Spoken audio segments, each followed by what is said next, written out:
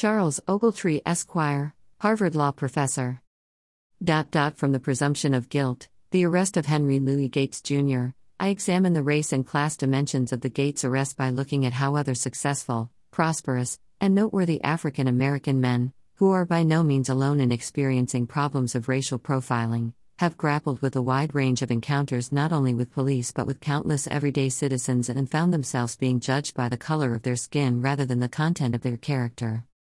By Norman J. Clement R.Ph., DDS, Norman L. Clement Farm Tech, Malachi F. McCandle Farmed, Joseph Salvo Esquire, Lynn Michelle Clark, Belinda Parker Brown, Rev.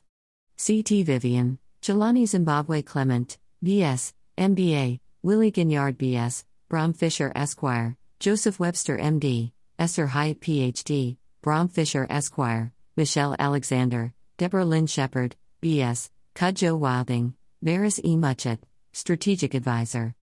The uninformed will always be on the wrong side. Norman J. Clement, Aaron Howard, Lynn Michelle Clark, Rick Fertile demand the return of our DEA pharmacy control substance registrations immediately. The raw truth on America's so-called war on drugs. I've never seen anything like it. DEA and DOJ corruption is causing death. https://www.wesh.com/article/special report pharmacies denying legitimate prescriptions/4439866#. The U.S. war on drugs is a race war, cast, President Biden must seek to end. The United States war on drugs has been a targeted race war, a targeted color caste war, and President Joseph Biden must seek its end by shutting down the corruption of the United States Drug Enforcement Administration and move towards formatted policies of lifetime treatment of chronic chemical addiction disease, and there will be no easy fix. 4, 22, 23, 24. The War on Drugs. These authors request President Biden and his upcoming administration begin with an extensive oversight of 50 years of failed drug policies based on truth and reconciliation, or we are guaranteed to undermine our country's future. We know when we are being lied to. Jails, prisons, and drugs, the targeting of young black males. The United States Department of Justice. John Conyers, D., Detroit, Chairman Government Opposition Committee 1990. During the 1990 Congressional Black Caucus weekend, a discussion led by Professor Dr. Ron Daniels. The panel discussed the question of crime and drugs in relation to young black men. Topics discussed included the amount of money spent on law enforcement versus crime prevention and does race influences the death penalty. See link below. Chairman John Conyers, D., Detroit, Jail, Prisons, and Drugs, the Targeting Young Black Males, Omnibus Crime Bill, 1990. https://www.cspan.org/video/?14263-1/jails prisons drugs. The system of criminal injustice.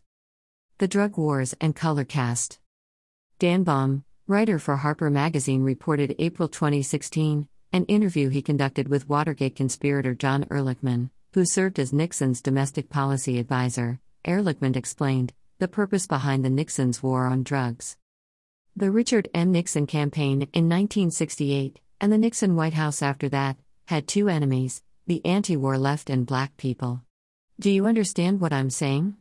We knew we couldn't make it illegal to be either against the war or black, but by getting the public to associate the hippies with marijuana and blacks with heroin, and then criminalizing both heavily, we could disrupt those communities.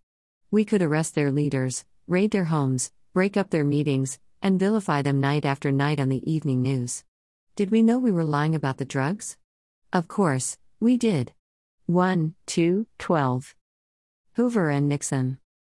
J. Edgar Hoover, director of the FBI, stated the greatest threat to the American society was Negroes becoming organized, thus he throughout his 52 years conducted his agency campaign of surveillance of all black folk. Just being black was enough to get yourself spied on by J. Edgar Hoover's FBI, according to Betty Metzger, January 22, 2014 article in The Nation magazine, Racism and Discrimination.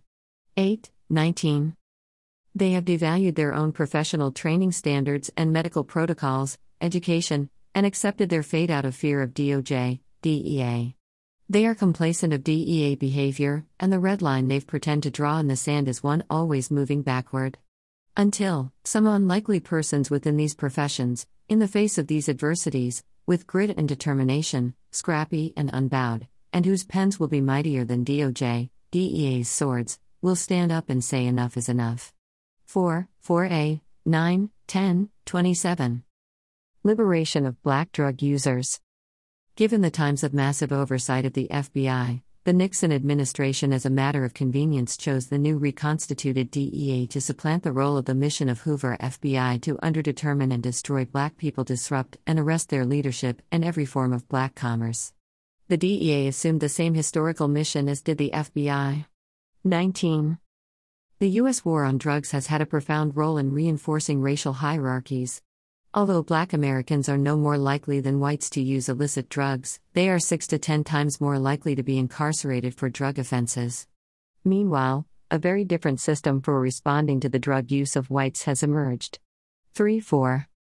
According to Eric Sherman, the drug war was an excuse to lock Blacks, of the subordinate caste, and protesters up.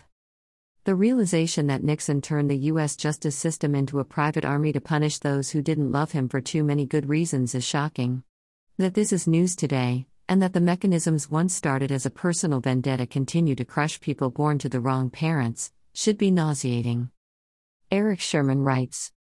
And so, the United States government developed a major policy, with massive implications on spending and societal impact, to declare that two classes of people should be destroyed, locked up if possible, for the convenience and pleasure of people in power. The justice system was warped into a private enforcer. The drug war on people has failed. Narcotic analgesic medications or opioids. For many physicians, the prospect of opioid prescriptions evokes a visceral reaction that is perhaps unique among medications. While other commonly prescribed medications that do not induce such feelings may be arguably more toxic or have narrower therapeutic indices, for example insulin or digoxin, the risks associated with long-term narcotic analgesic medications used for pain from conditions other than cancer should not be underestimated. 17.23. The four technologies of whiteness in the opioids crisis scandal and why Congress must end the mission of the United States Drug Enforcement Administration. 35. The drug war is a war on race. Racism in science. One such study by Tralter et al. Worked on investigating the role of unconscious bias in a sample of 222 soon-to-be healthcare professionals. Tralter and fellow researchers found that about 50% of medical students and residents attribute higher pain tolerance to Black patients compared to white patients. These students falsely believed Black people have less sensitive nerve endings, thicker skin, or stronger immune systems, so therefore would require less invasive pain care than white people. As a result, residents and medical students made less accurate treatment recommendations for Black patients, according to the study published in 2016. 33-36.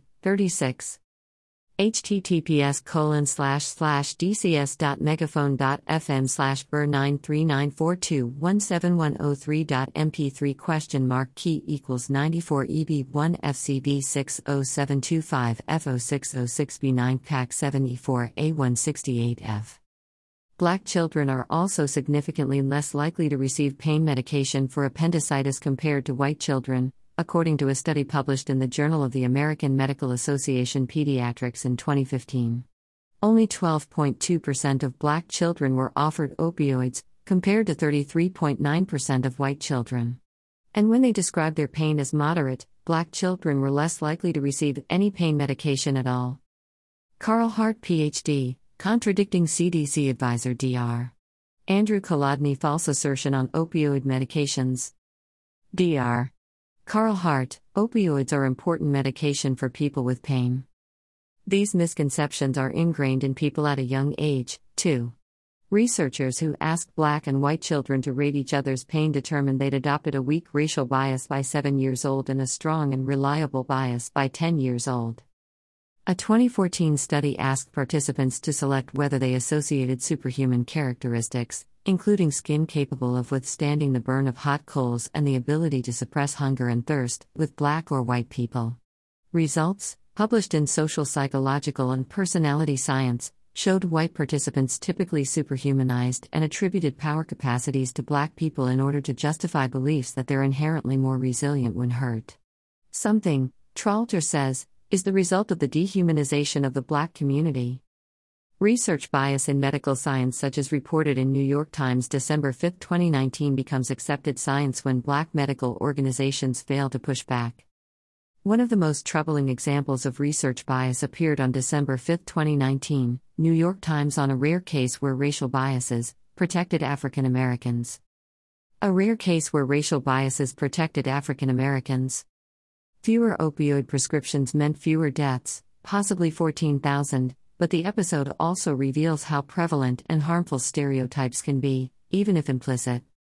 By Austin Frocht and Tony Monkovic. Published November 25, 2019. Updated December 2, 2019. When the opioid crisis began to escalate some 20 years ago, many African Americans had a layer of protection against it. But that protection didn't come from the effectiveness of the American medical system. Instead, researchers believe, it came from racial stereotypes embedded within that system. As unlikely as it may seem, these negative stereotypes appear to have shielded many African Americans from fatal prescription opioid overdoses. This is not a new finding. But for the first time, an analysis has put a number behind it, projecting that around 14,000 Black Americans would have died had their mortality rates related to prescription opioids been equivalent to that of white Americans. Starting in the 1990s, new prescription opioids were marketed more aggressively in white rural areas, where pain drug prescriptions were already high. African Americans received fewer opioid prescriptions, some researchers think, because doctors believed, contrary to fact, that Black people, 1, were more likely to become addicted to the drugs, 2, would be more likely to sell the drugs, and 3, had a higher pain threshold than white people because they were biologically different. A fourth possibility is that some white doctors were more empathetic to the pain of people who were like them and less empathetic to those who weren't.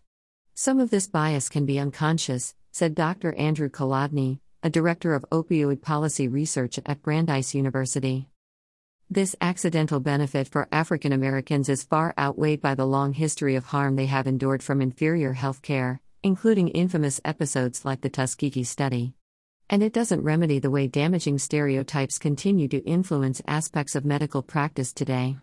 The reason to study this further is twofold, Dr. Kolodny said. It's easy to imagine the harm that could come to Blacks in the future, and we need to know what went wrong with whites, and how they were left exposed to overprescribing. The prescription opioid-related mortality rates of Black and white Americans were relatively similar 2 decades ago, but researchers found that by 2010, the rate was 2 times higher for whites than for African Americans. Because African Americans were less likely to receive those prescriptions, they were less likely to become addicted, though they were more likely to endure unnecessary and excruciating pain for illnesses like cancer. The researchers, Monica Alexander, a statistician with the University of Toronto, Matthew Keong, an epidemiologist at Stanford, and Magali Barbieri, a demographer at the University of California, Berkeley, published their study in the journal Epidemiology. With additional analysis at the Upshot's request, Mr. Keong calculated that had the African American population's mortality rates caused by prescription opioids been equivalent to those of whites, Black Americans would have experienced 14,124 additional deaths from 1999 to 2017. It's a counterfactual analysis that relies on some large assumptions. Among other things, the projection assumes that the public health and medical response to the epidemic would have remained the same even if the African American mortality rate had been higher. And it doesn't take into consideration any potential changes in overdoses from heroin and fentanyl had African Americans had greater access to prescription opioids.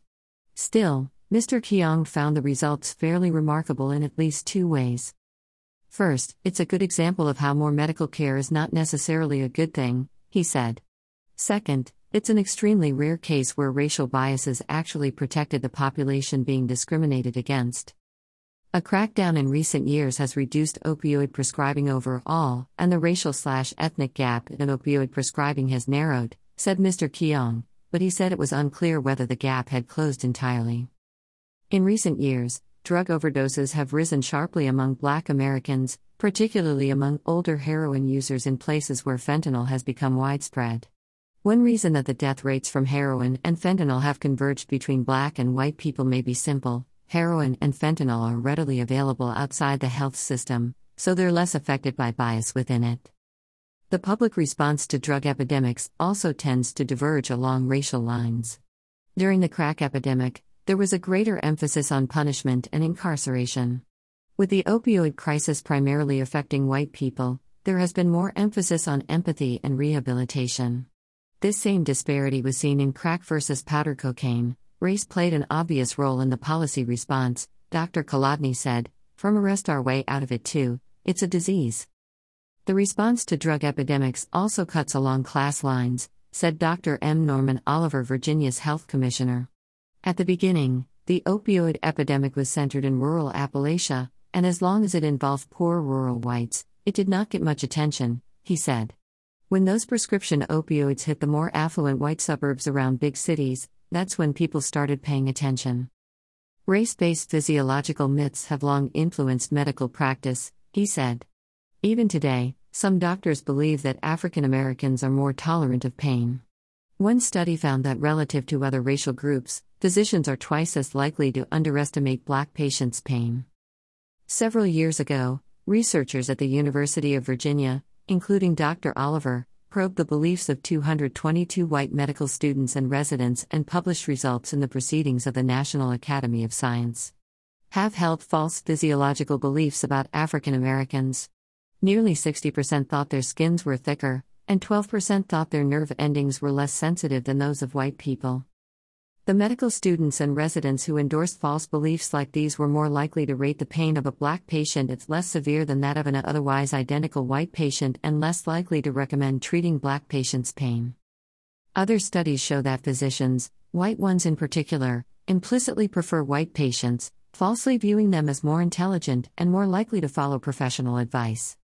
In 2013, the American Medical Association, the largest medical association in the United States, published a review of the relationship between pain and ethnicity in its Journal of Ethics. It concluded that variations in treatment stem in part from racial misconceptions about heightened pain tolerance among African Americans and from the false notion that Blacks and Hispanics are more likely than whites to abuse drugs. In turn, non-white patients receive less pain treatment, just as there are discrepancies in how they are treated for illnesses like heart disease, cancer, diabetes, and kidney disease, and differences in care that contribute to high maternal mortality rates. Dr. Oliver said the bias problem in medicine was not intractable. I'm actually hopeful that we can change the way people think. He is African American and said he was old enough to remember when racism was commonly overt and direct. It's primarily unconscious biases today, he said, but he didn't want to minimize those biases either. They can lead to death. It's a bias that is overwhelmingly harmful to minority patients, even as it may have spared some from the worst outcomes of the early opioid epidemic. 34. The CDC and NIH guidelines are wrong, corrupt, and represent a broad misclassification of narcotic analgesic medications. There is absolutely no amount of prejudice that can be justified in any form of medical care treatment to support racism. Andrew Kolodny, MD, has worked as an advisor to DEA, NIH, CDC, and has testified numerous times before the United States House and Senate.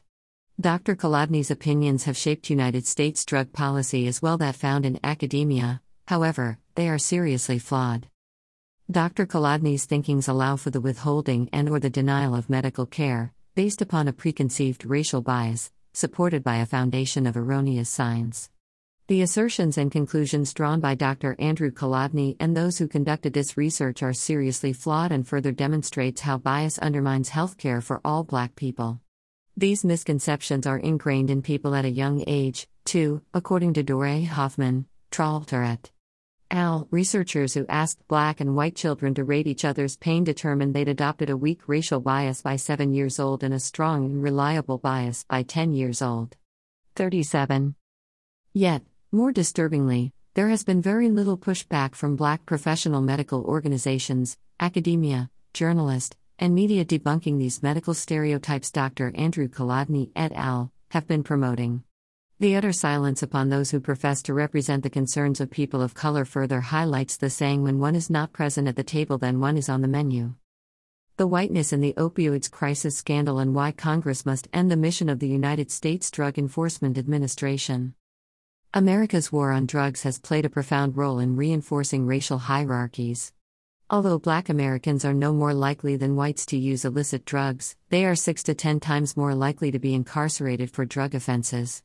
Helena B. Hansen, an assistant professor in the Department of Psychiatry at New York University, examines the recent history of white opioids to show how a very different system for responding to the drug use of whites has emerged, in which addiction is treated primarily as a biomedical disease. Meanwhile, more punitive systems that govern the drug use of people of color have remained intact. At this seminar, Dr. Hansen argues that public concern about white opioid deaths creates an opportunity to reorient U.S. drug policy toward public health for all, and make proven harm reduction strategies widely available. Understanding multimodal therapies and reevaluating pain management and racial bias and discrimination in pain treatment, a worldwide phenomena. The development of tolerance, the potential for abuse and misuse, and a lack of understanding as to the indications for use all contribute to physician angst. Over the last 2 decades, changing perspectives in the U.S. regarding narcotic analgesic medications, opioids, along with synergistic drug combinations such as COX inhibitors, benzodiazepines, tricyclic antidepressant prescriptions, so-called cocktails, have followed advances in basic science, as well as hard-learned clinical experience. 1725. Greater than we are labeled as drug seekers, woman living with sickle cell disease says. Discrimination in Canada. Due to the complexity of pain, such as nociceptive pain, inflammatory pain, neuropathic pain, etc., patients are often prescribed multiple analgesic drug classes, resulting in multiple oral dosages a day. Accordingly, if one can stop or reduce peripheral sensitization, outside pain, then one can stop or reduce central sensitization, central pain, to and from the spinal cord and brain. The World Health Organization reported in 2003 complexity of regimen is one of 4 reasons for noncompliance. These are the challenges of pain management. 25. Global Commission on Drug Policy, disparate enforcement of drug law. Pain management is a specialty that is treated by and large by general practitioners, dentistry, and pharmacists on the front lines, and education is warranted. 25. Jim Crow, Apartheid Museum, Johannesburg, South Africa. DEA, the government's mobsters. The intersectionality of complacent behavior in medicine. This article examines the intersectionality of conflict between medical healthcare practitioners such as physicians, dentists, pharmacists, and federal drug law enforcement, which has fostered a culture of sidestepping the Constitution and the failure to protect human rights. We further explore the intersectionality of how law and color, caste, race, operates, and troubling aspects of the dehumanization of patients' health care, practitioners' diagnosis, and medical science by DEA, DOJ. More specifically, how professional organizations, journalists, political leaders have been complacent, while the distribution of power has become unequal. What we have ignored we are enabling, and have permitted. 4a. What is the United States war on drugs? The DEA has been given permission to investigate people protesting George Floyd's death. So the war on drugs in America has been one high hoax, at its inception. The agency was formed on a fraudulent narrative to undermine Black intellectual leadership and liberal-minded progressive sympathetic white folks. The DEA was tasked with classifying drugs and establishing controls on them. DEA's mission is to enforce the controlled substances laws and regulations of the United States and bring to the criminal and civil justice system of the United States, or any other competent jurisdiction, those organizations and principal members of organizations involved in the growing of marijuana. DEA raid at Pronto Pharmacy, August 29, 2019. DEA has instead ignored scientific evidence and blocked research into the medical benefits of certain drugs, including marijuana. While Black pharmacies are targeted as if they are the initiator of diversionary practices. We as pharmacists, dentists challenge the DEA and DOJ by changing our expectations and beliefs about our God-given talents about ourselves, with no limitation to exist on this planet as human beings. Jack Folson. The government attacks your ability to generate income until you succumb to their criminal activity. The DEA has acted as an unregulated medical agency policing medical facilities and medical practices without legal standards and grounds, and the DEA administration court system body, which operates within the Department of Justice, DOJ, like a runaway unconstitutionally entity, and immune to all laws of governance to all courts within the justice system. 26. Most importantly, the entire premise of the opioid epidemic, to which the American government has wasted billions and billions of dollars, have rested upon seriously flawed foundations and whose pathophysiology fails to sync with science. Exclamation mark. How many years has pain and anxiety been around? 2. How many years has the DEA been around? 3. How does one legislate pain and anxiety? The DEA and the DOJ have concocted their own reality based on junk science and so-called experts lacking in the various discipline aiding and abetting in DEA's fictitious reality, resulting in undermining medical treatment and contributing to enormous disparities in the delivery of healthcare to the populations in need of treatment. Notwithstanding their nefarious actions, has defrauded the American taxpayer out of billions of dollars. 8. 9. The DEA Courts of Injustice. The DEA operates a separate corrupt judicial tribunal system that has gone unregulated and avoided the scrutiny of the Congress of the United States.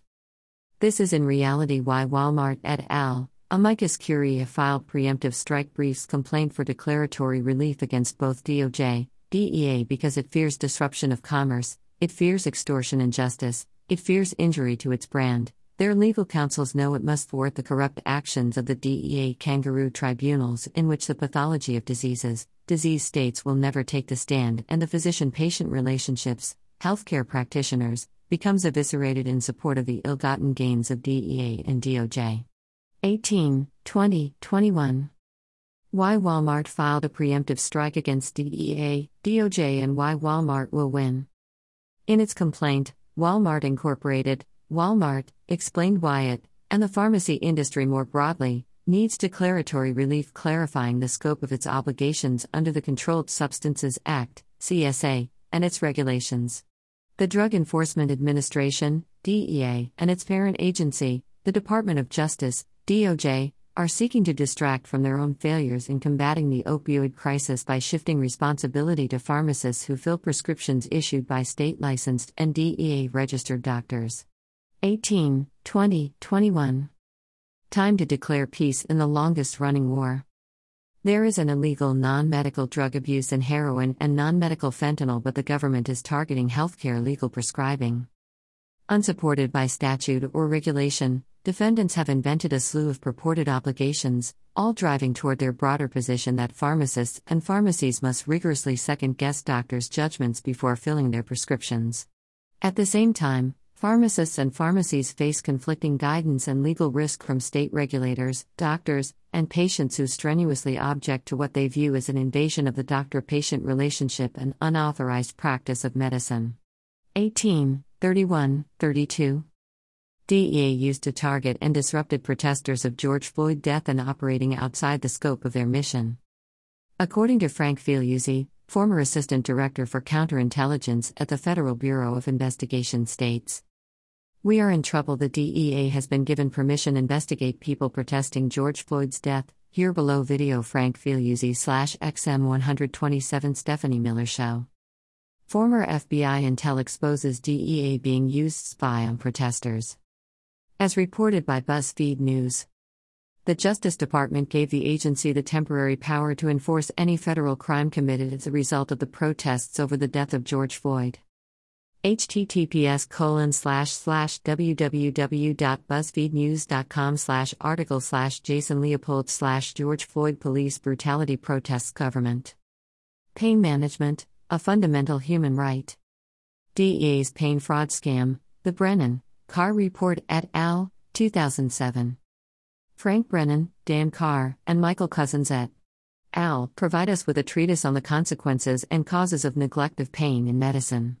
The bioethical principle of justice, seeking the equitable distribution of health care, is the greatest challenge to inadequate pain management worldwide.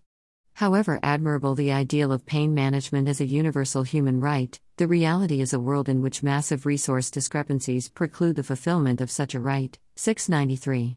Thus, unequal access to pain relief is but one example of the broader problem of health disparities that arise due to inequities of socioeconomic status or from membership in a minority racial or ethnic group.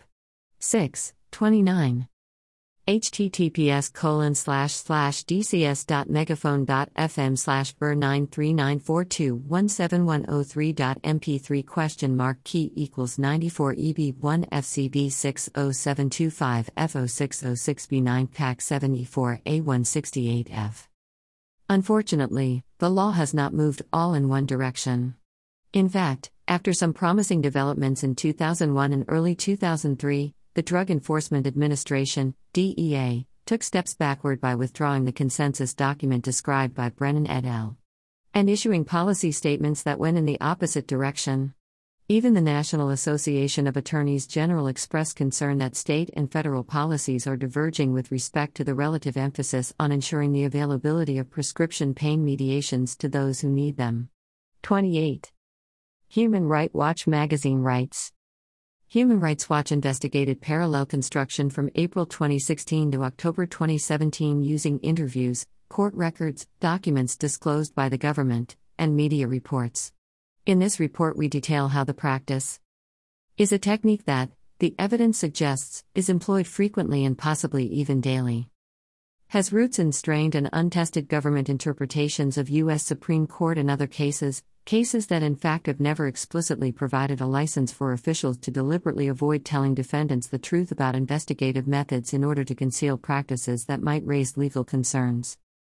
May be employed by a range of federal agencies responsible for investigating suspected violations of criminal and immigration law.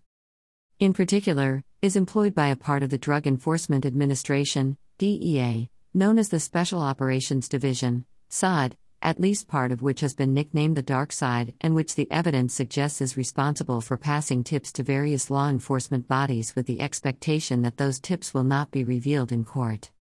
Regularly relies on pretextual stops and searches of vehicles, an exercise of police powers that is sometimes known as a wall stop or whisper stop and that risks becoming unlawfully coercive. An investigation by the Justice Department's Office of the Inspector General regarding the DEA's use of administrative subpoenas to obtain broad collections of data or information, including the use of parallel construction or other techniques to protect the confidentiality of these programs, remained ongoing the time of writing. 28. Mother Winnie Madikizela Mandela, Johannesburg, South Africa. DEA's campaign of tyranny to control the field of medicine of your THRU fear and intimidation. How did we get here?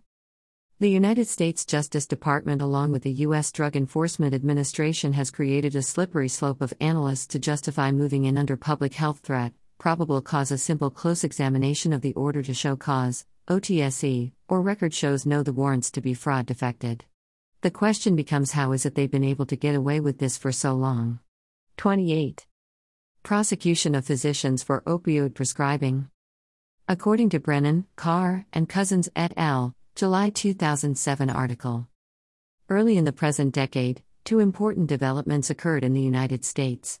First, concern about diversion and illicit use of prescription opioids increased as instances of OxyContin misuse and abuse, some fatal, became more common. Second, a consensus emerged between pain clinicians and opioid regulators that the twin public policies of adequate pain management and restriction of illicit opioid use should be pursued concurrently and with mutual respect.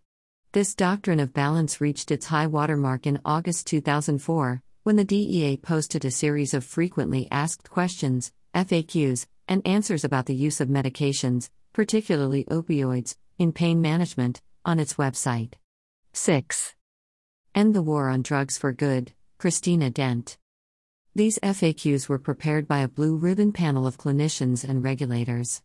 3 months later, concurrent with its prosecution of a physician for an inappropriate opioid prescription, the DEA abruptly withdrew its support for this consensus statement and removed the FAQs from its website. To pain clinicians, a major inconsistency had emerged between best clinical practice and the potential for regulatory scrutiny and prosecution for opioid prescription. 6.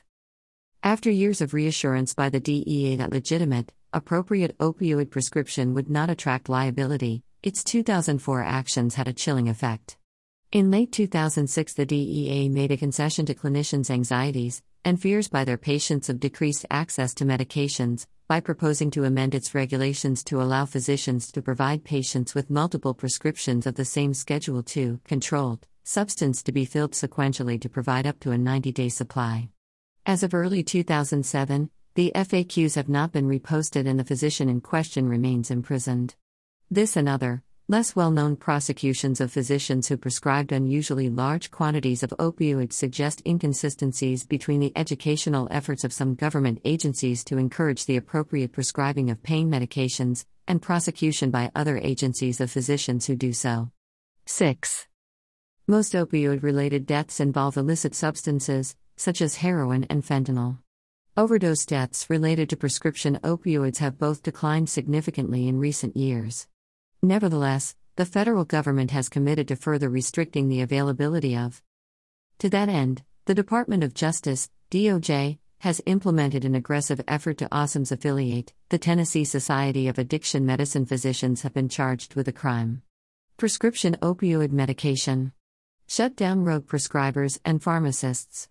Raided, searched, and investigated a past president of the American Academy of Pain Medicine, AAPM, the editor-in-chief of the Practical Pain Management Medical Journal, the immediate past president of the American Society of Addiction Medicine, ASAM, and a past president of. The fear of DEA action, in particular, may lead doctors to avoid patients with chronic pain, although there is more to that avoidance than concerns about the DEA, and may steer those who do treat chronic pain patients with controlled substances to undertreat their pain. However, the practice management techniques described in the medical board guidelines will help to reduce those risks considerably. 6. And the Lord instructed Paul, "Do not be afraid, keep on speaking, for I am with you." American Medical Association affirmed CDC narcotic analgesic and anxiety guidelines to be incorrect. Addiction, abuse, and misuse. The distinction between tolerance and addiction should be emphasized. Most opioid-tolerant patients do not exhibit signs of addiction. Once again, individual variability characterizes the development of addiction, making outcome prediction difficult. 3. But some features are associated with increased risk for addiction: increasing dose requirement, younger age, pre-existing mental health disorders, and prior substance abuse. 4. Significantly, aberrant behaviors have been observed in nearly a quarter of patients taking opioids for non-cancer low back pain in the U.S. 5. The current widespread use of opioids for chronic non-cancer pain created a need for vigilance in identifying patients who are abusing, unlawful use or use despite harm to the user, or misusing, use other than as prescribed, opioid medication. 17. February 23, 2021. Columbia University professor Carl Hart: Drug Policing and WHO Gets Policed. NIH Study 2017, White Opioids, Pharmaceutical Race and the War on Drugs That Wasn't. According to White Opioids, Pharmaceutical Race and the War on Drugs That Wasn't, Julie Netherland and Helena Hansen, published online 2017, June 28. VOI 10.1057/biosoc.2015.46 PMCID PMC 55014199ZID 9752948 MID 28,690,668. February 23, 2021. Columbia University professor Carl Hart, Ph.D., XM 126 Karen Hunter Show, Dispelling the Myth on Drug Use, Sales, and Availability. In one of the only studies to explicitly look at how drug policy is used to carve out white spaces exempt from punitive Moore approaches, Lassiter, 2015, takes a historical look at the roots of the white opioid crisis of today. Looking back to marijuana policies of the 1970s, he states, exemptions created for white middle-class participants in the underground marketplace were not merely epiphenomenal but rather constitutive of the expansion of the carceral state. p. 127. The drug war operates because of a reciprocal relationship between the criminalization of blackness and the decriminalization of whiteness. February 23, 2021, Columbia University professor Carl Hart, Ph.D., XM 126 Karen Hunter Show, discuss neuropathological drug use and decriminalization. Lassiter notes that, when the Rockefeller drug laws instituted harsh mandatory minimums, white, dominant caste, suburban youth found themselves facing significant jail time for low-level marijuana possession. Parents of white suburban youth banded together to create policy changes that exempted marijuana from the Rockefeller drug laws, essentially decriminalizing low-level possession in some jurisdictions. This was possible, in part, because of the racial dynamics and the portrayal of white youth, dominant caste, as sympathetic victims of the organized narcotics trade. 4. Chapter 2. And WHO controls the narrative. United States Surgeon General Jerome Adams and his brother, so why is Philip in prison and not in treatment? U.S. Surgeon General Jerome Adams. On April 25, 2018, at the Behavioral Health and Opioids Conference, held in Washington, D.C., the then United States Surgeon General Jerome Adams spoke of two personal tragedies. His brother Philip's use of illicit drugs and is serving a 10-year sentence for drug addiction. See video below. U.S. Surgeon General Jerome Adams. So why is Philip in prison? Because Philip belongs to the subordinate caste in America and similar to the targeted black-owned pharmacies, he is low-hanging fruit and a quota has to be met. If Philip were white, he would more likely be receiving a lifetime of treatment. Through the process of creative deceptive prosecutions, the United States Department of Justice, DOJ, has sidestepped constitutional issues based on a lack of legal standing. The reality is there is no fix or cure for addiction, and it is a lifelong treatment. The below PBS documentary, Understanding the Opioid Epidemic, points out that addiction is a chronic disease condition in the same manner as hypertension, diabetes, and is worthy of treatment.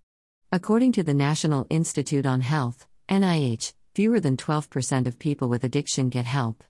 See the below PBS series Understanding the Opioid Epidemic video from their series Outline Treatment. Addiction treatment is for a lifetime. Opioid addiction is not abuse, one shall not be ostracized. However, the DEA, DOJ, prosecutors, and judges' premises of addiction are seriously flawed. Addiction, dependency, on non-medical and medically prescribed opioids is a lifelong treatment and the patient will relapse. In the case of Philip Adams, the system wrongly criminalized him, locked him up, and these attitudes are unfortunately supported by the foundation of the courts and bias within our criminal justice system. When you are black and in America, you are already in jail. More importantly, addiction and dependency further applies to nearly all medications such as the dependency on high blood pressure medications, thyroid replacement, diabetic medications which are taken for chronic conditions to sustain life throughout. This also extends to medications to treat psychosis such as Paxil, Zoloft, and anxiety medications such as those found in the benzodiazepine class, etc. No easy fix. Addiction and drug dependency are medical public health issues, not criminal issues. We need to adhere to this NICE's practical sense on policies, and for the war on drugs is over. According to the NIH, National Institute on Drug Abuse, Advancing Addictive Science. Like many other chronic diseases, substance use disorders can be treated. Medications are available to treat heroin use disorder while reducing drug cravings and withdrawal symptoms, thus improving the odds of achieving abstinence. There are now a variety of medications that can be tailored to a person's recovery needs while taking into account co-occurring health conditions. Medication combined with behavioral therapy is particularly effective, offering hope to individuals who suffer from substance use disorders and for those around them. 33. Philip must be released from prison. If the United States Surgeon General's brother, Philip, is to be considered a human being and his infliction was determined as a disease, then logically he must be released from prison and given lifelong treatment. The deserving treatment is similar to any other dominant caste person living in this country, be they citizen and non-citizen. Addiction to control a race-based justification has become an unfortunate mindset within the criminal justice systems. When you are black in America, you are already in jail. Important tools necessary to sustain ignorance. Let's say one wanted to keep control of any particular population by keeping them in a state of sincere ignorance and conscientious stupidity. This is a very easy thing to do, particularly amongst urban planners. We see this in the layout of many towns in the U.S. South and North, such as Detroit, and especially when visiting South Africa, Soweto. The common urban designs of demarcations utilized to subjugate a targeted population are the use of industrial barriers such as railroad tracks, large highways, and large industrial towers. Further, reducing/limit exit and entrance points, limiting education and health, maintaining poorly furnished schools, and strategically flooding these communities with non-medical narcotic derivatives, while prohibiting treatment for addictions, undermines the community. Knowingly, these non-medical substances will precipitate crime which will lead to long-term prison sentences. In some sense, this has all happened under the supervision of the United States Drug Enforcement Agency, and its involvement has been well documented. 1. Control the logistical distribution in neighborhoods. Flood their neighborhoods with liquor stores, heroin, and expose their children to crack cocaine. 2. Miseducation, such as removing civics from school curriculae. 3. Redefine medical protocols and miseducate the populace. The role of heroin: what is it and what is its purpose? The United States opioid epidemic has been driven by too many white people, dominant caste, dying on the use of illicit non-medically manufactured opioid derivatives that have turned on them. One cannot ignore the social, economic, racial component of this drug crisis and a key component of how it has been deployed in communities of color. 35. According to the article, White Opioids, Pharmaceutical Race and the War on Drugs That Wasn't, by Julie Netherland and Helena Hansen, U.S. Department HHS, published online 2017 June 28. VOI 10.1057/BIOSOC.2015.46 PMCID, PMC 55014199 9752948 MID, 28,690,668. In one of the only studies to explicitly look at how drug policy is used to carve out white spaces exempt from punitive Moore approaches, Lassiter, 2015, takes a historical look at the roots of the white opioid crisis of today.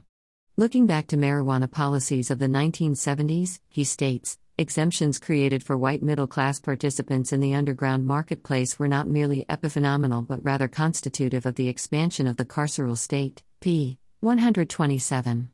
The drug war operates because of a reciprocal relationship between the criminalization of blackness and the decriminalization of whiteness. The role of heroin. What they think is one thing. What you do is another thing. Heroin in the United States is a unique design non-medical synthetic morphine derivative targeted to maintain a subordinate caste of subclass humans in a state of servitude. A substance designed to control the subordinate caste has gotten out into the dominant caste. This calls for different rules for addressing the opioid crisis. However, heroin was introduced in Black, subordinate caste, and Hispanic neighborhoods, and is the gateway drug to the prison industrial complex and plays a specific role in population control. Whereas abuse of prescription medication is the gateway to non-medical substances like heroin. 35. Heroin is simply morphine, which has been diacetylated. According to the American Addiction Center, heroin is perhaps the most notorious of the opiates. Highly addictive and synonymous with the so-called druggies on the street, it's a drug that is commonly abused and seldom understood. It's also used in the clinical setting where it's known as diamorphine, diacetylmorphine, or morphine diacetate, but it's mainly used as a last resort for end-stage pain. 34. Layseti Cultural Village, Gauteng, South Africa. The importance of miseducation and maintaining ignorance. The miseducation of a targeted population plays an essential component in maintaining dominance. Moreover, despite the fact, we have overcome the draconian colonialism legacy of Jim Crow and apartheid in both the United States and South Africa, we continue to observe the residual effects of these practices on children struggling academically. Hendrik Frans Verwoerd, Prime Minister, Union of South Africa. Among the laws which were drawn and enacted during Hendrik Verwoerd's time as the Minister for Native Affairs were the Population Registration Act and the Group Areas Act in 1950, the Pass Laws Act of 1952, and the Reservation of Separate Amenities Act of 1953. Verwoerd wrote the Bantu Education Act, which was to have a deleterious effect on the ability of Black South Africans to be educated, as Verwoerd himself noted. That the purpose of the Bantu Education Act was to ensure that blacks would have only just enough education to work as unskilled laborers. 1. The Bantu Education Act. The Bantu Education Act ensured that Black South Africans had only the barest minimum of education, thus entrenching the role of blacks in the apartheid economy as a cheap source of unskilled labor. In June 1954, Verwoerd in a speech stated, "The Bantu must be guided to serve his own community in all respects. There is no place for him in the European community above the level of certain forms of labor. Within his own community, however, all doors are open. 1. One black South African woman who worked as an anti-apartheid activist, No Mavinda Machine, in particular, criticized Verwoerd for the Bantu Education Act of 1953, which caused generations of black South Africans to suffer an inferior education, saying, "After white people had taken the land, after white people had impoverished us in South Africa, the only way out of our poverty was through education." And he came up with the idea of giving us an inferior education. 1. In the United States, we have experienced actions nearly identical to Hendrik Franz Verwoerd's thinking in former Governor Rick Snyder in the state of Michigan, who directed the forced takeover of the Detroit public schools. Snyder's action resulted in one of the greatest tragedies in which he deliberately and knowingly poisoned the water system in Flint, Michigan. Snyder's actions were both methodical and inhumane and lead to the deaths and destruction of an entire city of predominantly people of color. Snyder has been steadfast in saying, "My action was for the good of the people and we were saving money." DEA redefines medical and pharmaceutical protocols and WHO controls the narrative? And WHO controls the narrative. The United States Department of Justice, DOJ, United States Drug Enforcement Administration, DEA, has fostered an overall attitude that there are treatments for some and prison for others. Both federal government entities have further hyped media, the public, and Congress with exaggerations of the phrases pill mills, cocktails, holy trinity, and red flags, to which pharmacists have a corresponding responsibility to determine whether prescriptions are illegitimate, without first consulting the physician. WHO controls the narcotic analgesic, opioid, narrative?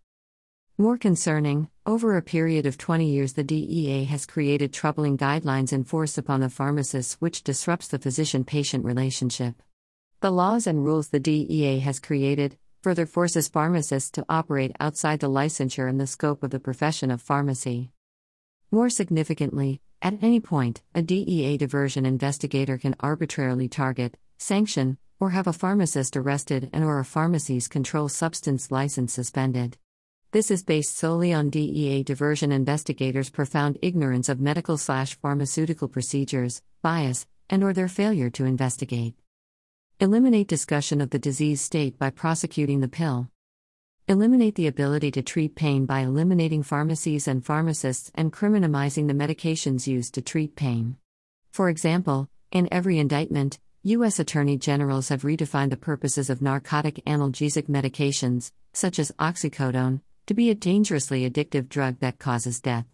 The DEA has cleverly controlled the narrative by reclassifying the medication's mechanism of action, therapeutic indications, understanding of its pharmacological effect by spinning criminality. The DEA has intentionally gone out of its way to willfully and deliberately omit from their narratives the disease states and the conditions of the patient. For example, oxycodone is targeted by DOJ as a dangerous drug. In fact, we know as pharmacists all drug medications are dangerous, especially when taken beyond their therapeutic dose levels. If controlling death has been what the U.S. Attorney's Office has been looking for, then they would be hard-pressed to explain the role of chemotherapy and long-term use of COX inhibitors, which causes the death of many persons, even when given therapeutic doses. Why nations like China and other sovereignties are unlikely to assist. The United States Department of Justice has been turned into a private system of injustice to target black people. In particular, its leadership class and educated professionals. They've introduced, promoted, and controlled through law enforcement, non-medical narcotic analgesic analogs, heroin, analogs of cocaine, crack, and then arrested, convicted, and imprisoned all to suppress progressive thought and actions. One should note this strategy is not new and was used effectively by England against China, which led to the Boxer War for the same purpose, to suppress progressive thought and actions. 5. The Yiakan, Boxer Rebellion. The Yiakan. The Opium Wars and the Boxer Rebellion, Yiakan, resulted in a near century of humiliation in which Western powers extracted high concessions from the Chinese people. Opium was ruthlessly and brutally imposed upon the population of China by these Westerners, which undermined centuries of intellectual and progressive thought. Therefore, countries like China are very unlikely to give the United States any sort of sympathetic understanding as to the opioid epidemic we are suffering through. China, a century of humiliation. The Opium Wars. So, When we as a nation complain about fentanyl derivatives from China arriving at our borders via U.S. mail, then we must also think of the Chinese mindset that they are doing to us what we did onto them. Perhaps, one day we can reach a period of truth and reconciliation and attempt to move on, as was done in South Africa. The Opium War, History of China. Understanding the racial aspects of the Opium Wars on China. Why Britain started the Opium War. Addiction and drug dependency are medical public health issues, not criminal issues. We need to adhere to this new practical sense on policies, for the war on drugs is over. Drug addiction is not a crime. United States Department of Justice and Drug Enforcement Administration's massive fraud and corruption scheme and oversight is needed. Retired neonatologist Keith Canerick, MD, Tampa, Florida points out they operate under think and feel rather than fact based on a foundation of science. The United States Justice Department, DOJ, has engaged in the largest prosecutorial fraud scheme perpetrated on the taxpayers of America. DOJ has been fully made aware that the treatment of Suboxone works and is supported by the NIH. Instead, they ignore science and have engaged in a campaign of science suppression, which precipitates the opioid crisis in America. Most importantly, they specifically targeted Black people and people of color for forced removal and imprisonment, and any persons who got in the way or dared challenge them was made an example of and economically destroyed. They continue to perform their mission set out by their creator Richard Nixon some 40 years ago. As the Lord instructed Paul, "Do not be afraid, go on speaking, do not be silent, for I am with you and no one will attack you to harm you, for I have many in this city who are my people." Indiscriminate raids. The killing of Breonna Taylor reveals yet again how easy it is for the state to take a Black life and how hard it is to hold the state accountable for its transgressions. That is in part because the system is designed to make it nearly impossible for the state to transgress. Taylor was an innocent woman, sleeping in her own home, breaking no law. The state broke down her door and shot her dead, as written by Charles Blow, writer, New York Times, 2. Mike Barnes, Tikba law firm, wrote an extensive brief called for a more sensible approach. Indiscriminate raids, searches, and investigations of healthcare professionals put patients' lives at risk, destroy professionals' livelihoods and careers, and create confusion, fear, and reluctance to prescribe among other healthcare professionals. This chilling effect undermines congressional efforts to expand the number of professionals who prescribe medications to treat pain. 7. Sharpeville Massacre, March 21, 1960. To ensure that professionals feel confident prescribing or dispensing medications to treat opioid use disorder and other conditions that may require treatment with controlled medications, complaints against licensed healthcare professionals, including pharmacists, should be investigated first by professional licensing boards, which are governed and staffed by professionals with health-specific expertise, rather than by law enforcement. John Ehrlichman, Nixon's domestic advisor, April 2016. We could arrest their leaders, raid their homes, break up their meetings, and vilify them night after night on the evening news. Getting the public to associate the hippies with marijuana and blacks with heroin, and then criminalizing both heavily, we could disrupt those communities. Did we know we were lying about the drugs? Of course, we did. Congress and state legislators should, therefore, amend federal and state laws to require law enforcement to obtain a referral from the appropriate state health profession licensing board before instituting, aiding in, or defending an investigation or criminal or civil action against a prescriber or dispenser of FDA-approved medications in which medical need or patient care, including the prescribing or dispensing of medications, is at issue. Chapter 3. The Department of Justice Fraudulent Prosecutions. The DEA's Suboxone scam raids. Addiction and drug dependency are medical public health issues, not criminal issues. We need to adhere to this new practical sense on policies, for the war on drugs is over. According to Larry Coates, Subutex versus Suboxone. The prescribing of Subutex and Suboxone as part of medication-assisted treatment, MAT, for opioid addiction lies at the heart of this case. Between December 2016 and March 2019, Oak Hill Hometown Pharmacy in West Virginia, Oak Hill, had filled about 2,000 prescriptions for Subutex. Suboxone lifetime of treatment. Both Subutex and Suboxone can be employed in MAT treatment. They are different, however, and in a critical way.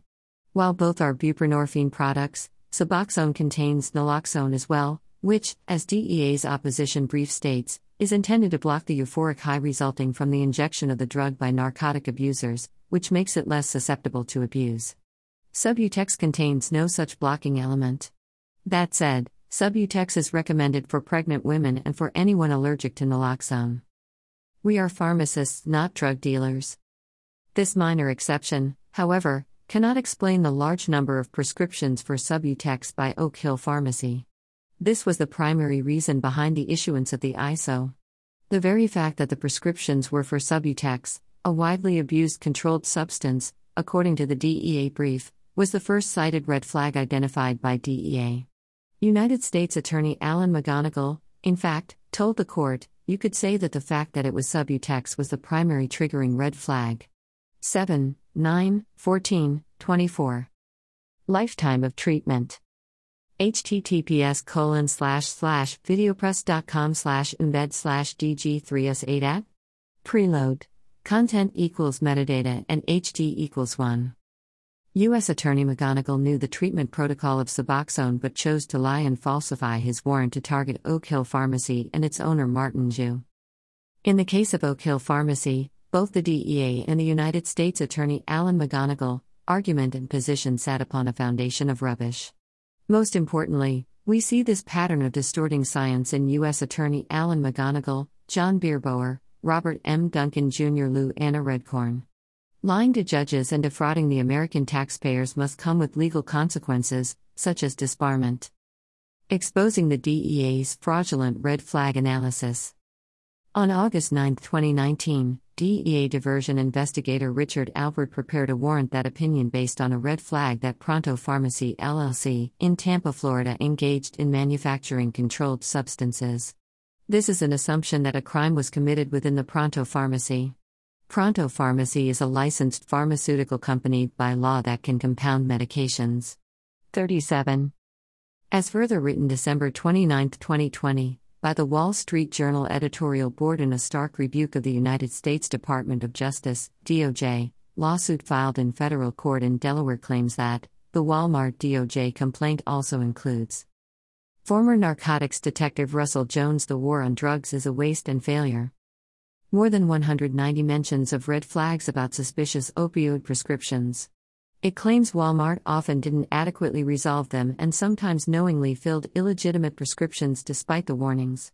But Walmart notes in its lawsuit that the Controlled Substances Act and its implementing regulations do not include the concept of red flags, let alone identify any particular factors as a red flag.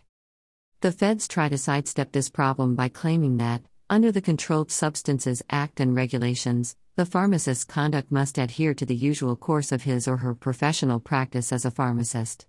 The complaint argues that catching and resolving red flags for opioid prescriptions is a well-recognized responsibility of a pharmacist in the professional practice of pharmacy, so failing to fulfill this responsibility is a violation of the federal law. However, the Wall Street Journal editorial board further points out, all of this raises constitutional issues based on a lack of legal standing. A negligence claim like the one alleged here is supposed to have a specific party claiming a specific injury caused by someone specific. Those are typically claims by one private party against another. The government can sue for violations of law, not because someone was negligent. The government's claims of Controlled Substances Act violations are so general that they seem contrived to add some violation of the law. 1.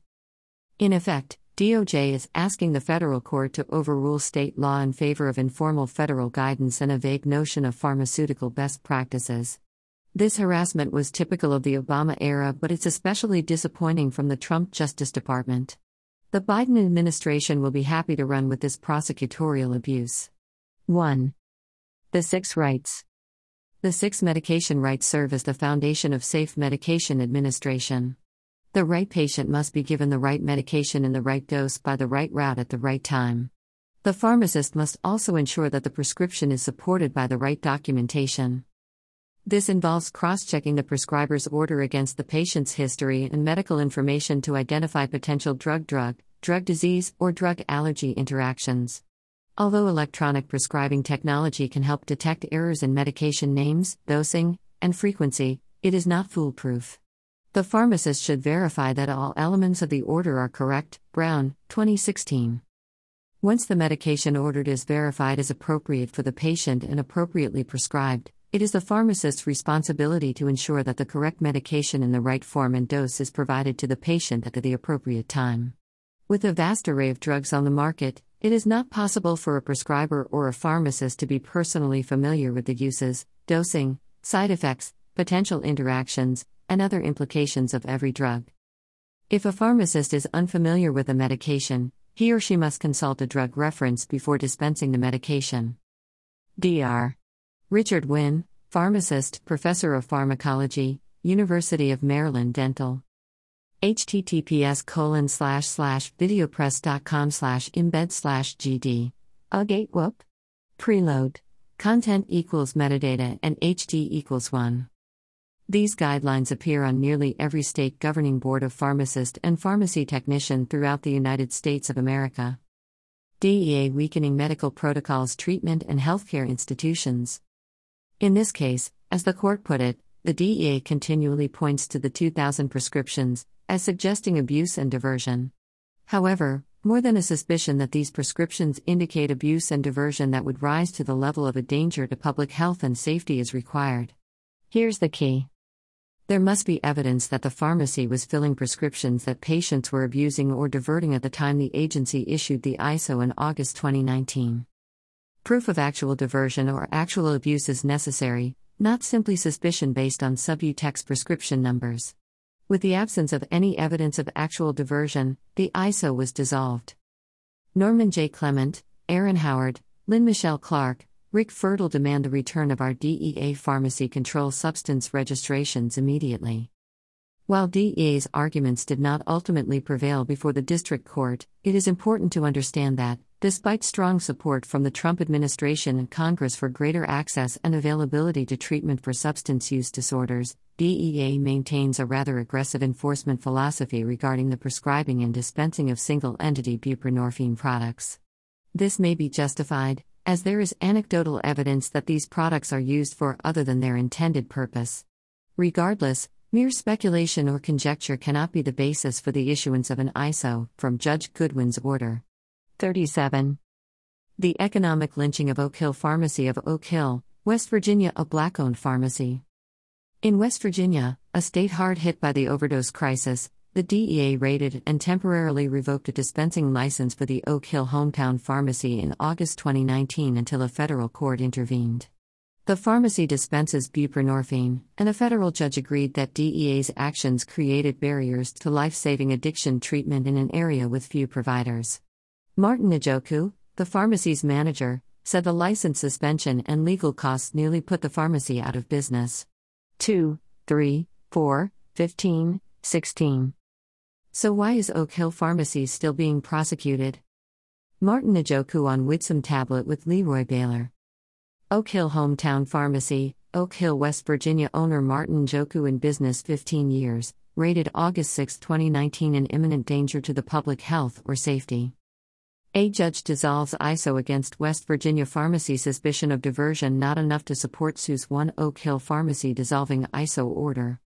B. https://www.wgazetmail.com/news/legal_affairs/rebuffing Dea claim of imminent danger. Judge lifts pharmacy suspension /article_9896445 F7 856 B56 A3 8042 863 B74 FC3 C80.html. Despite prevailing in the federal district court, the DEA pushes on against scientists and true medical experts to harass and prosecute Martin Njoku, owner of Oak Hill Pharmacy.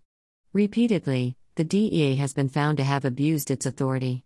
The agency has a history of human rights abuses, lavish payments to confidential informants, and surveillance of Americans with no suspected connection to illegal drug activities. 7, 9, 14, 15, 24. Oak Hill Pharmacy prevailed in federal district court. Oak Hill Pharmacy, Oak Hill, West Virginia. Oak Hill Pharmacy, Oak Hill, West Virginia. The saga of Oak Hill Hometown Pharmacy is the saga of the black-owned pharmacy targeted for extinction. We are pharmacists, not drug dealers. These black-owned pharmacies fall well within the foundation of the American system of caste, the origins of discontent, described by author Isabel Wilkerson, where their degraded station justifies their degradation, as they are consigned to the lowest, dirtiest jobs and thus were seen as lowly and dirty, and everyone in the caste system absorbed the message of their degradation. 8. Both House and Senate Judiciary Committees must give oversight, investigate and reorganize the DEA. Many of these black-owned pharmacies have been in business for more than 10 years. In just the past 6 months, at least 7 or more black-owned pharmacies have been attacked and classified as public health threats, and their controlled substance registration suspended. See below. Order to show cause. Oak Hill Hometown Pharmacy. Miscellaneous ISO. Oak Hill 1 Oak Hill Pharmacy show cause. These black-owned pharmacies are not public health threats nor imminent dangers. Yet had their certificate of registration was suspended, supposedly, for ignoring alleged red flags in filling narcotic analgesic medications. 2580383B4 C5B4 48D8 D64 855 DBDC 9929B NARC scores. At Cost Pharmacy targeted as imminent danger to public safety. At Cost Pharmacy featuring Myers, owner Aaron Howard in business 10 years, rated January 7, 2020 an imminent danger to the public health or safety. See below. Order to show cause at Cost Pharmacy featuring Myers, FL. A_1072020 Eric_Dea_DSA at Cost Pharmacy show cause. Gulf Med Pharmacy targeted as imminent danger to public safety. Gulf Med Pharmacy, Cape Coral, FL owner Ricardo Fertile in business 10 years, rated November 19, 2019, an imminent danger to the public health or safety. Norm 523901 Gulf Med Pharmacy show cause. DEA has concocted their fraudulent reality. How did we get here, is perhaps why science has been avoided. Most people who went to college observed quite early than those who wanted to become lawyers were the same people who in general hated science and math. Students of math and sciences knew this to be the case.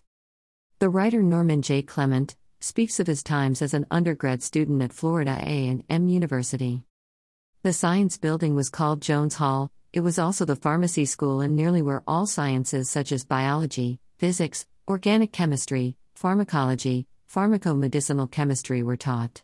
Those of us who loved science were so thrilled to see Jones Hall, we'd breakdance and moonwalk to get into that building. Layseti Cultural Village, Gauteng, South Africa. When science takes the stand. Those folks who hated science and math generally wanted to be lawyers. The problem with that has become once completing law school and getting barred, they also have risen to positions as administrative judges, district court judges, federal court judges, federal appeals court judges, where science oftentimes takes the stand. Where the adjudication of science, math, and medical issues call for an intrinsic understanding of these various medical disciplines. University of California Davis law professor Edward J. M. Winkried points out these deficiencies of law in his book Science Takes the Stand, The Growing Misuse of Expert Testimony. 36.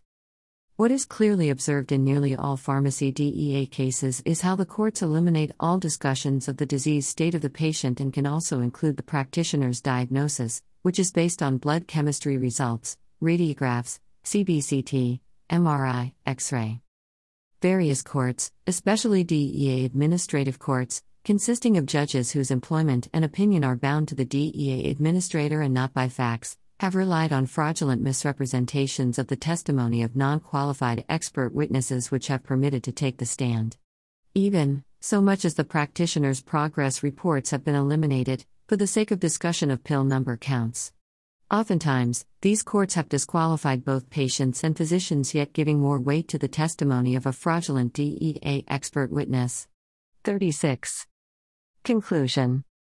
The Federal Drug Enforcement Administration, DEA, has existed for more than 40 years, but little attention has been given to the role the agency has played in fueling mass incarceration, racial disparities, and other drug war problems.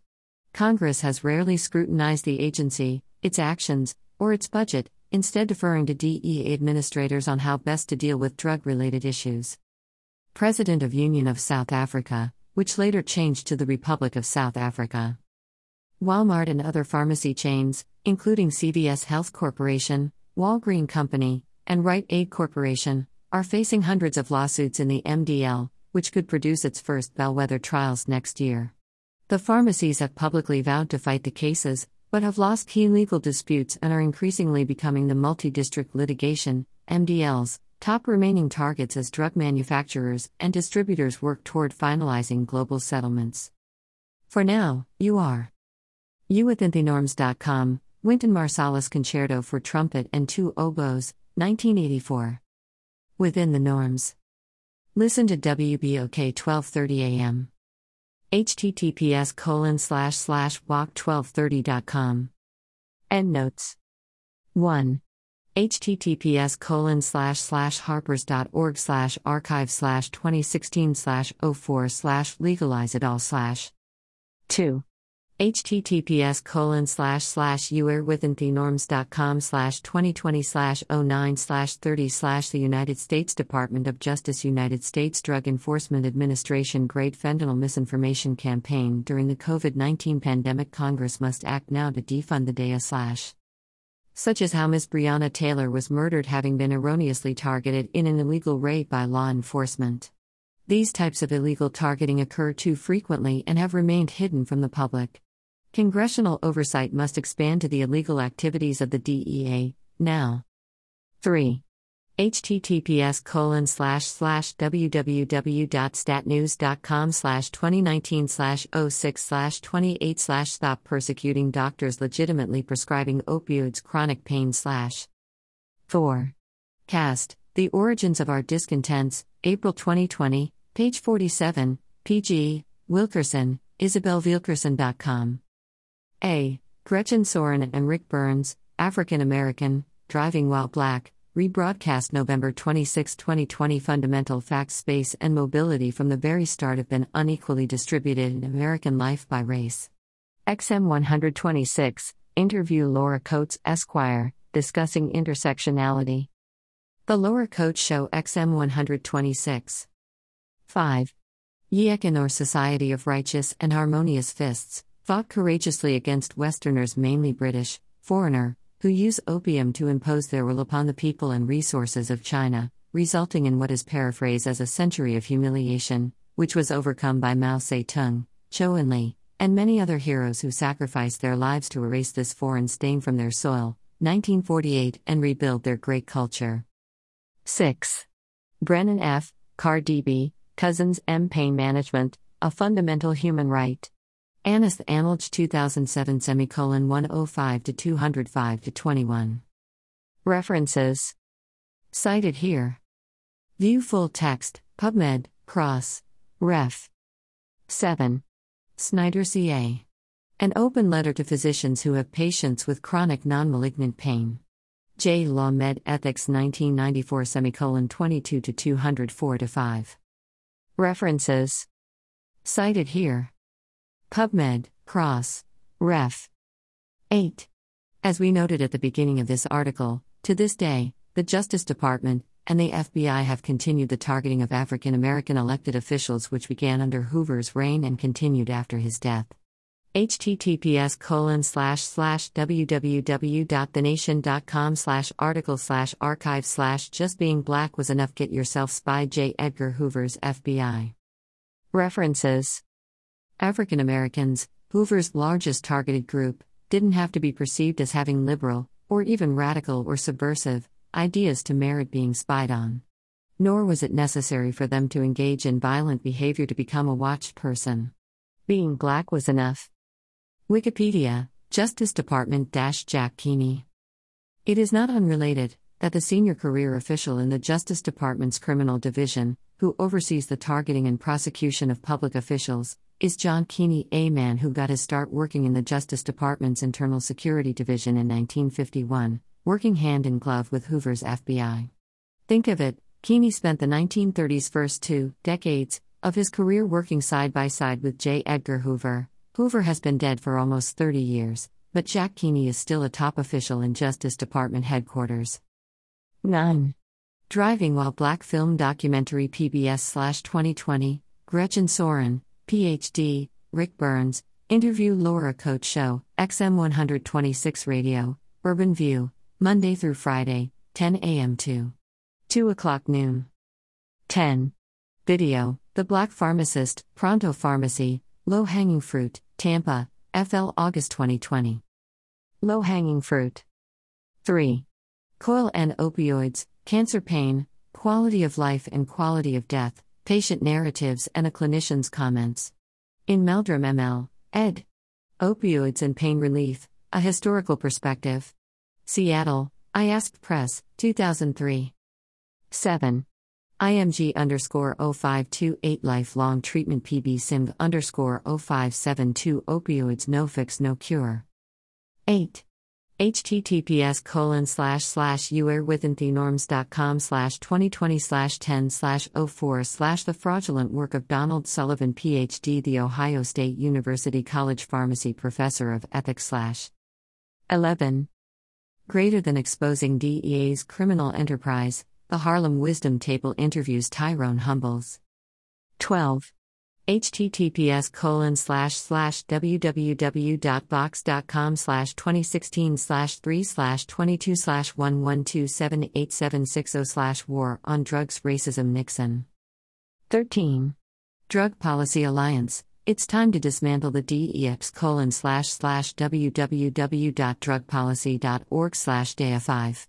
PQ5 Ju 8 Uokwapu 8 MNTJG1 My Brother Philip, U.S. Surgeon General Jerome Adams. 14. https://uarewithinthenorms.com/2020/01/05/ Federal Judge Stops DEA Once Again in Oak Hill Pharmacy WV Ruling/. 15.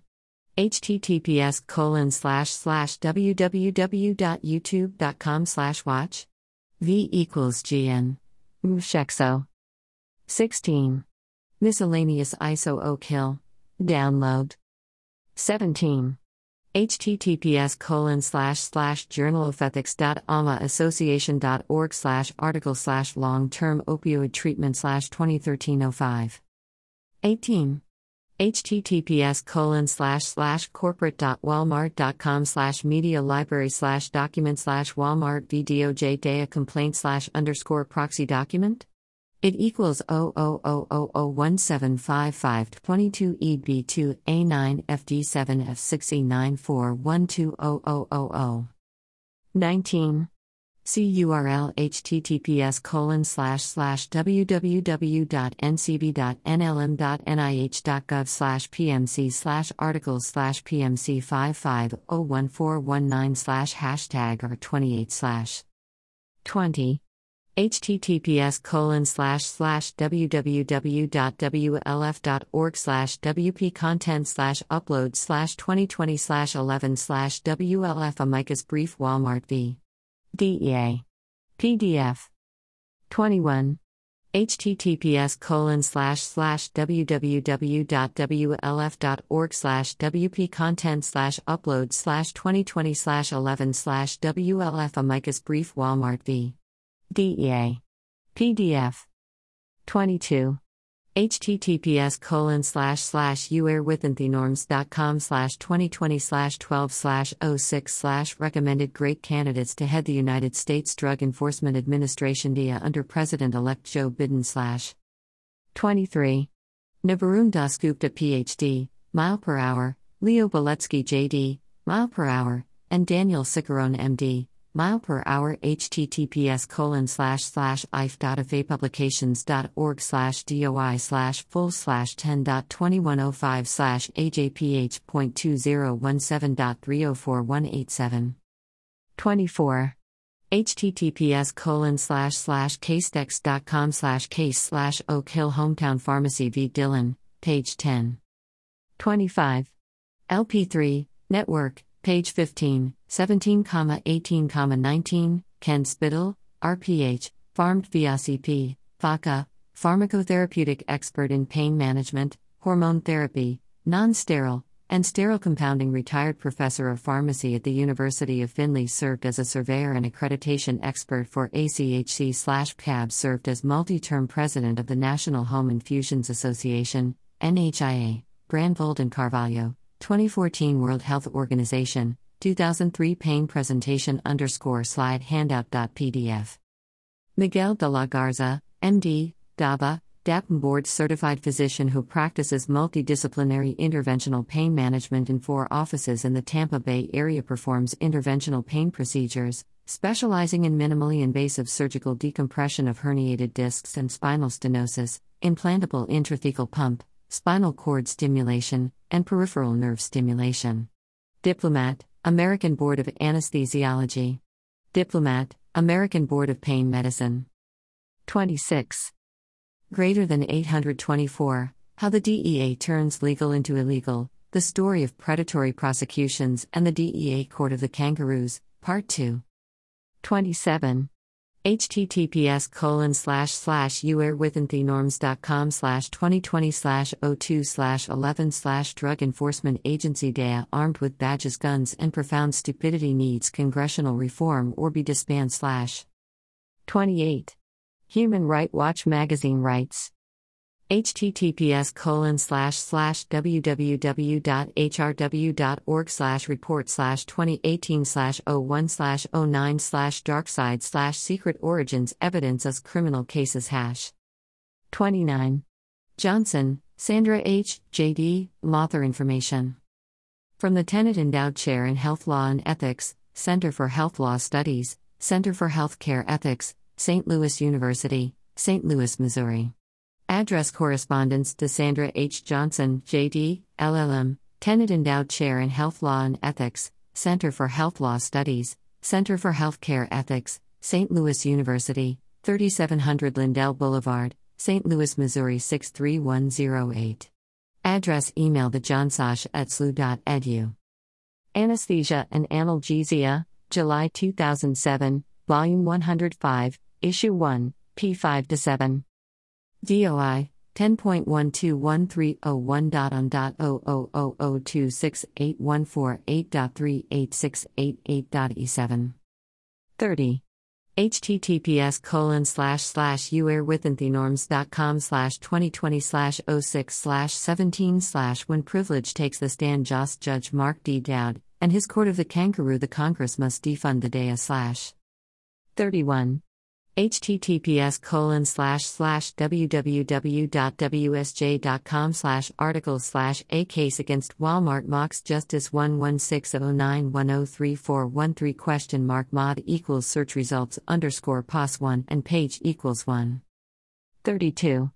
https://www.wsj.com/articles/Walmart's opioid whipsaw 11604012110 reflink equals share _ mobile web share. 33. http://a.msn.com/05/nsbb1d0x. ACID equals say. 34. Austin Frocht is director of the Partnered Evidence-Based Policy Resource Center at the VA Boston Healthcare System, associate professor with Boston University's School of Public Health, and adjunct associate professor with the Harvard T.H. Chan School of Public Health. He blogs at The Incidental Economist. Atafract. Tony Monkovic is an editor for The Upshot, based in New York. He joined The Times in 2000. He was previously the copy desk chief for the sports department and created and managed the Fifth Down, a statistics-based Times football blog. At Monkovic Meet. 35. America's war on drugs has played a profound role in reinforcing racial hierarchies. Although Black Americans are no more likely than whites to use illicit drugs, they are 6 to 10 times more likely to be incarcerated for drug offenses. Helena B. Hansen, an assistant professor in the Department of Psychiatry at New York University, examines the recent history of white opioids to show how a very different system for responding to the drug use of whites has emerged, in which addiction is treated primarily as a biomedical disease. Meanwhile, more punitive systems that govern the drug use of people of color have remained intact. At this seminar, Dr. Hansen argues that public concern about white opioid deaths creates an opportunity to reorient U.S. drug policy toward public health for all, and make proven harm reduction strategies widely available. 36. https://www.ms.org/content/113/16/4296. 37. Dr. Andrew Kolodny is the medical director of opioid policy research at the Heller School for Social Policy and Management. His primary area of focus is the prescription opioid and heroin crisis devastating families and communities across the country. He is also the executive director of Physicians for Responsible Opioid Prescribing, an organization with a mission to reduce morbidity and mortality caused by overprescribing opioid analgesics. He is an advisor to the NIH, CDC, and FDA and has contributed many papers, and to Congress, medical boards, and academic forums. See https://heller.brandeis.edu/vguide/person.html. Input equals fed 1 off 017 db 07 ob 94 say 59 c 13714 f1 e 7970 a 787 add.